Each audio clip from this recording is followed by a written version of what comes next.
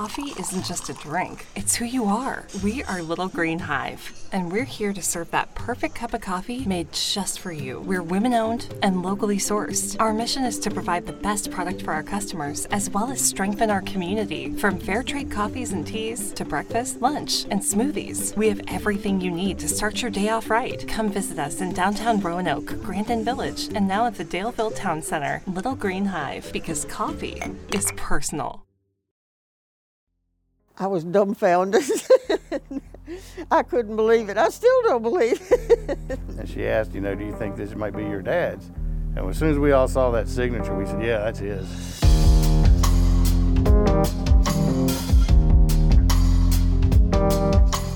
In this episode of Hometown Stories, a history buff in the Netherlands. I immediately start to think, who was this man? A gemologist in Italy. Yeah. I think the internet can do magic. And a decades-old mystery. But I just don't think we'll ever know. Make for a reunion a family will cherish long into the future. I still can't believe it. It seems crazy. In mid-November, we got an email into our newsroom inbox, and I had to read it a couple of times to make sure I was fully comprehending this crazy story. All right. Thanks for troubleshooting there for a second. That's my first Zoom call, so sorry. It came from Janie Simon. We connected on Zoom a couple of days after she sent her email. She's currently living in the Netherlands. She says she's a big history buff with a particular interest in the World Wars, which was actually kickstarted when she learned not too long ago that her own uncle was once a prisoner of war in World War II. That really ignited my interest because I was watching him heal. I was watching a family story unfold. And I was also at a new phase of my life where I had stepped out of my corporate life and was looking for something to give me passion and a purpose. And all of that just kind of collided at the same time. And that collision kind of became an obsession.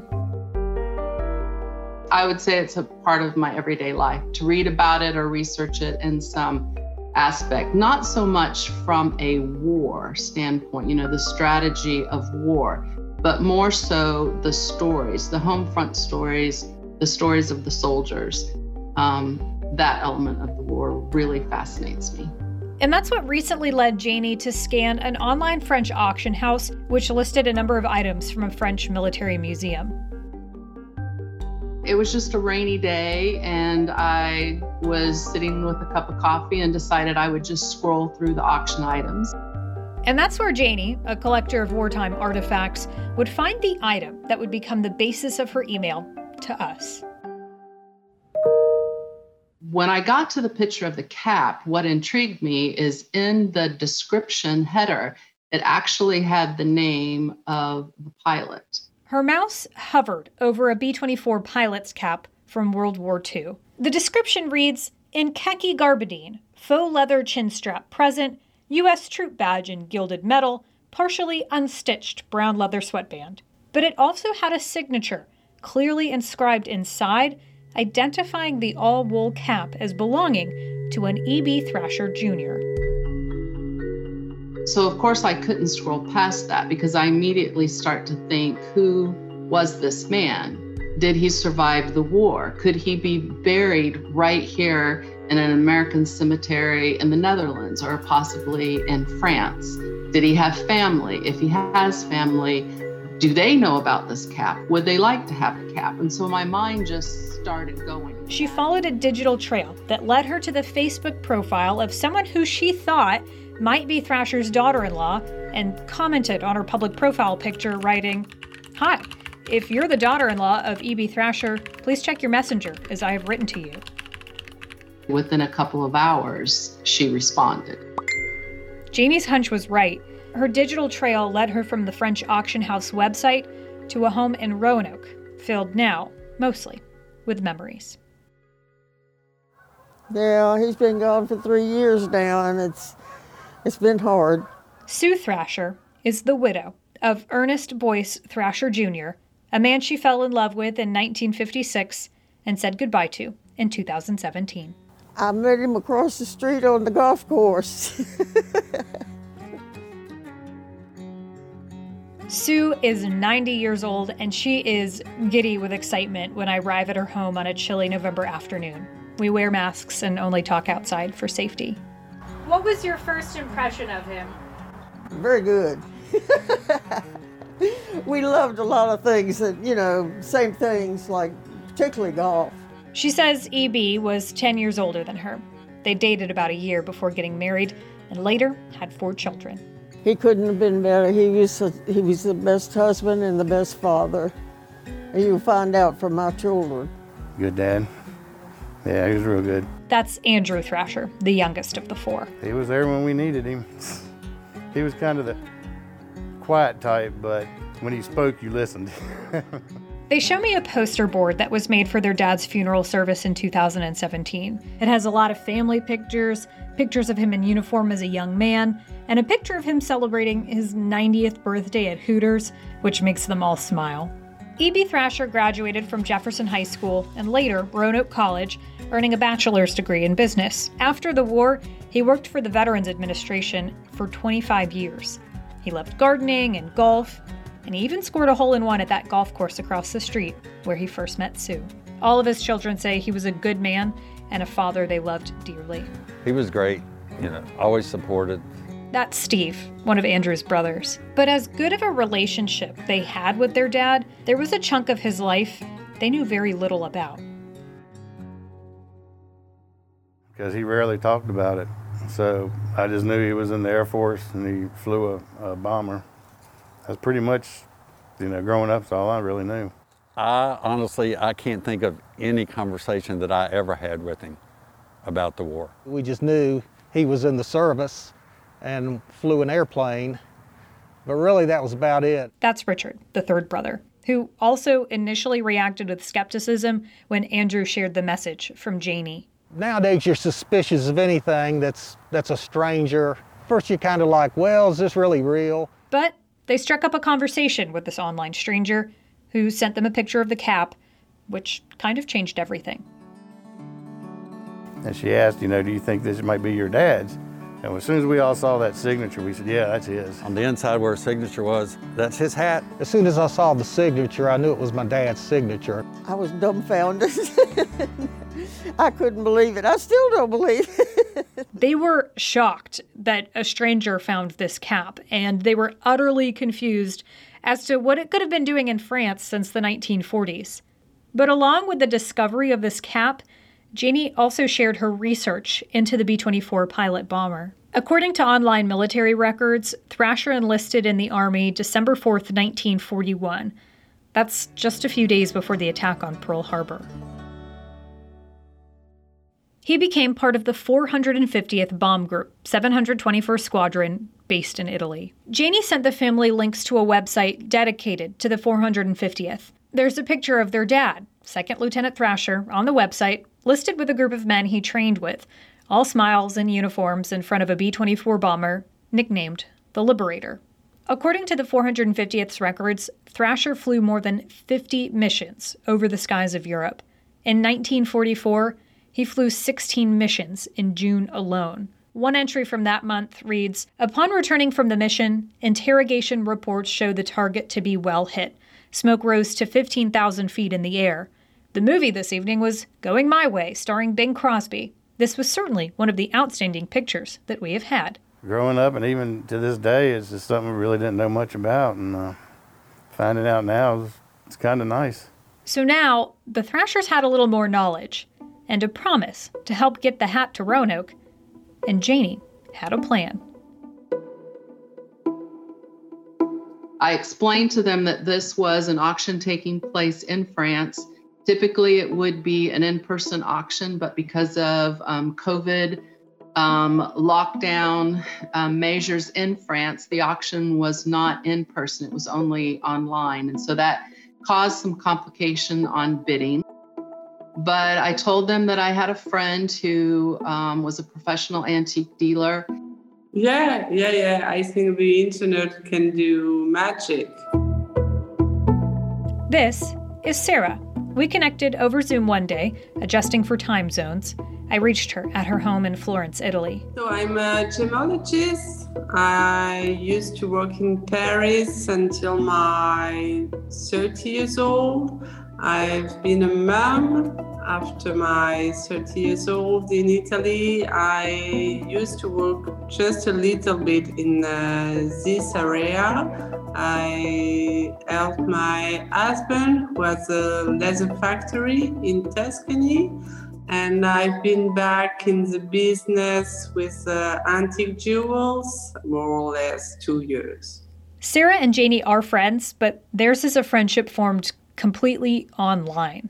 I love making friends, and Sarah is someone that I met through my World War II research. We just share information with each other, have never met each other actually, but have been friends for a couple of years and just kind of resources for each other. She first asked me if I knew the auction house who had this cap for sale. And actually, it's a website where you can find very important number of auction French house. And I used to check this website, I think, every day since 2 years. Janie says she asked Sarah to get the bid process started, and Sarah enthusiastically agreed. I felt the urge to help them, and Janie was very excited too. But it wasn't just the thrill of the buy or a favor for a friend that Sarah said she agreed to help. It's also because returning this cap was a gift from the liberated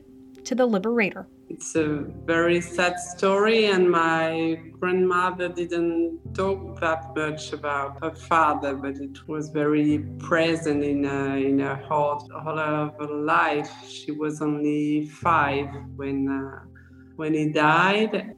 Sarah tells me her great-grandfather was a man named Marcel Schnurb. She emailed me a couple of pictures of him, including a black and white one from 1922 that's now faded to a sepia yellow. It's Marcel and his wife Yvonne on their honeymoon in Venice. It looks like they're in the Piazza San Marco, with serious faces and a bunch of pigeons at their feet. Schnurb was a jeweler in Paris, a father of 4, and a passenger on the first train from Paris to Auschwitz. He died there, April 22nd, 1942, with the numbers 27890 tattooed on his chest. He felt that he didn't have to hide because he used to serve during the First War, so he didn't want to hide himself and his family. But tragedy didn't stop there for the Schnurb family. Sarah sends me another photo. It's of a young boy with curly hair, wearing white lace-up boots and a bracelet and necklace. He's perched on a table with this really surly look on his face. It's her great-uncle Jacques, her grandmother's brother. He would die around the same time as his father while in hiding. No one really knows the circumstances of his death. He was about 20.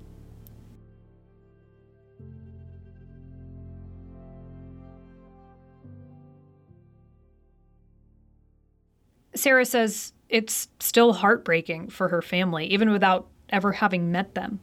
On her mother's side, she tells me some of the family was part of the French resistance. She sends a picture of her grandfather, George, as a child. He looks to be about 6 years old, in a swimming costume with a white tank top and dark shorts, sitting somewhere in a body of water. He's got the look of any young boy who's been tasked with having to pose for a picture with a smile and a squint that says, "Do I really have to?" My grandfather was only a little child. He used to almost every day carry false papers in his backpack when he was going to school. Obviously, they didn't tell him what it was about, but he helped. Schnurb died before liberators, like Thrasher, would eventually help bring the horror of war to an end. And that's why Sarah says getting the cat back to this family was a must, and why securing the winning bid felt so good. Oh, I feel, how do you say, guys, goose skin when you are very excited, getting very emotional, because she also sent very quickly a photo of Thrasher. And it was so sweet photo with a nice smile of this man. So I obviously very quickly said, so I would be very happy to help her and the Trasher family to get back this hat. I thought it was such a lucky find that we had to do everything we could to help this so nice Christmas gift for the family. Sarah received the cap at home in Florence first. Her email included pictures of her teenage daughter smiling and holding up the hat, making sure to keep it away from the cat, Sarah tells me. And then, from France to Italy, the cap came home. Looks like it's taped very well. Out on her back patio, Sue and her daughter Linda Bach are tearing into the brown parcel. It arrived a couple of days ago, but Sue waited for Linda and her husband to drive in from North Carolina so she could be part of the much-awaited unboxing. Andrew and Steve and Richard are gathered around, watching as Sue makes the first incision. Big scissors would be better. Okay. A few slashes with scissors. Out comes bubble wrap in a bag. Oh, wow. And finally, the hat. There's a bubble wrap there. There we go. Oh. Sue is waving her arms with excitement. There's a twinkle in her eye. It's got his signature right in the middle. I feel like he is giving his family like this little wink and nudge. And it's like, okay, yes, I left this earthly world in 2017, but I want you to have this cap. It's been floating around and I want you to have it. And I'm so honored just to be a little tiny part in being able to return something to this family. We're proud of him, and it's funny how somebody may pass away, but then things keep happening where their legacy seems to go on. He'd probably love it. He could probably tell us why his hat's still over there. Oh, he'd be happy. He would be so happy that the hat's with his family. Like I said, instead of a stranger, it's back home. Daddy's home.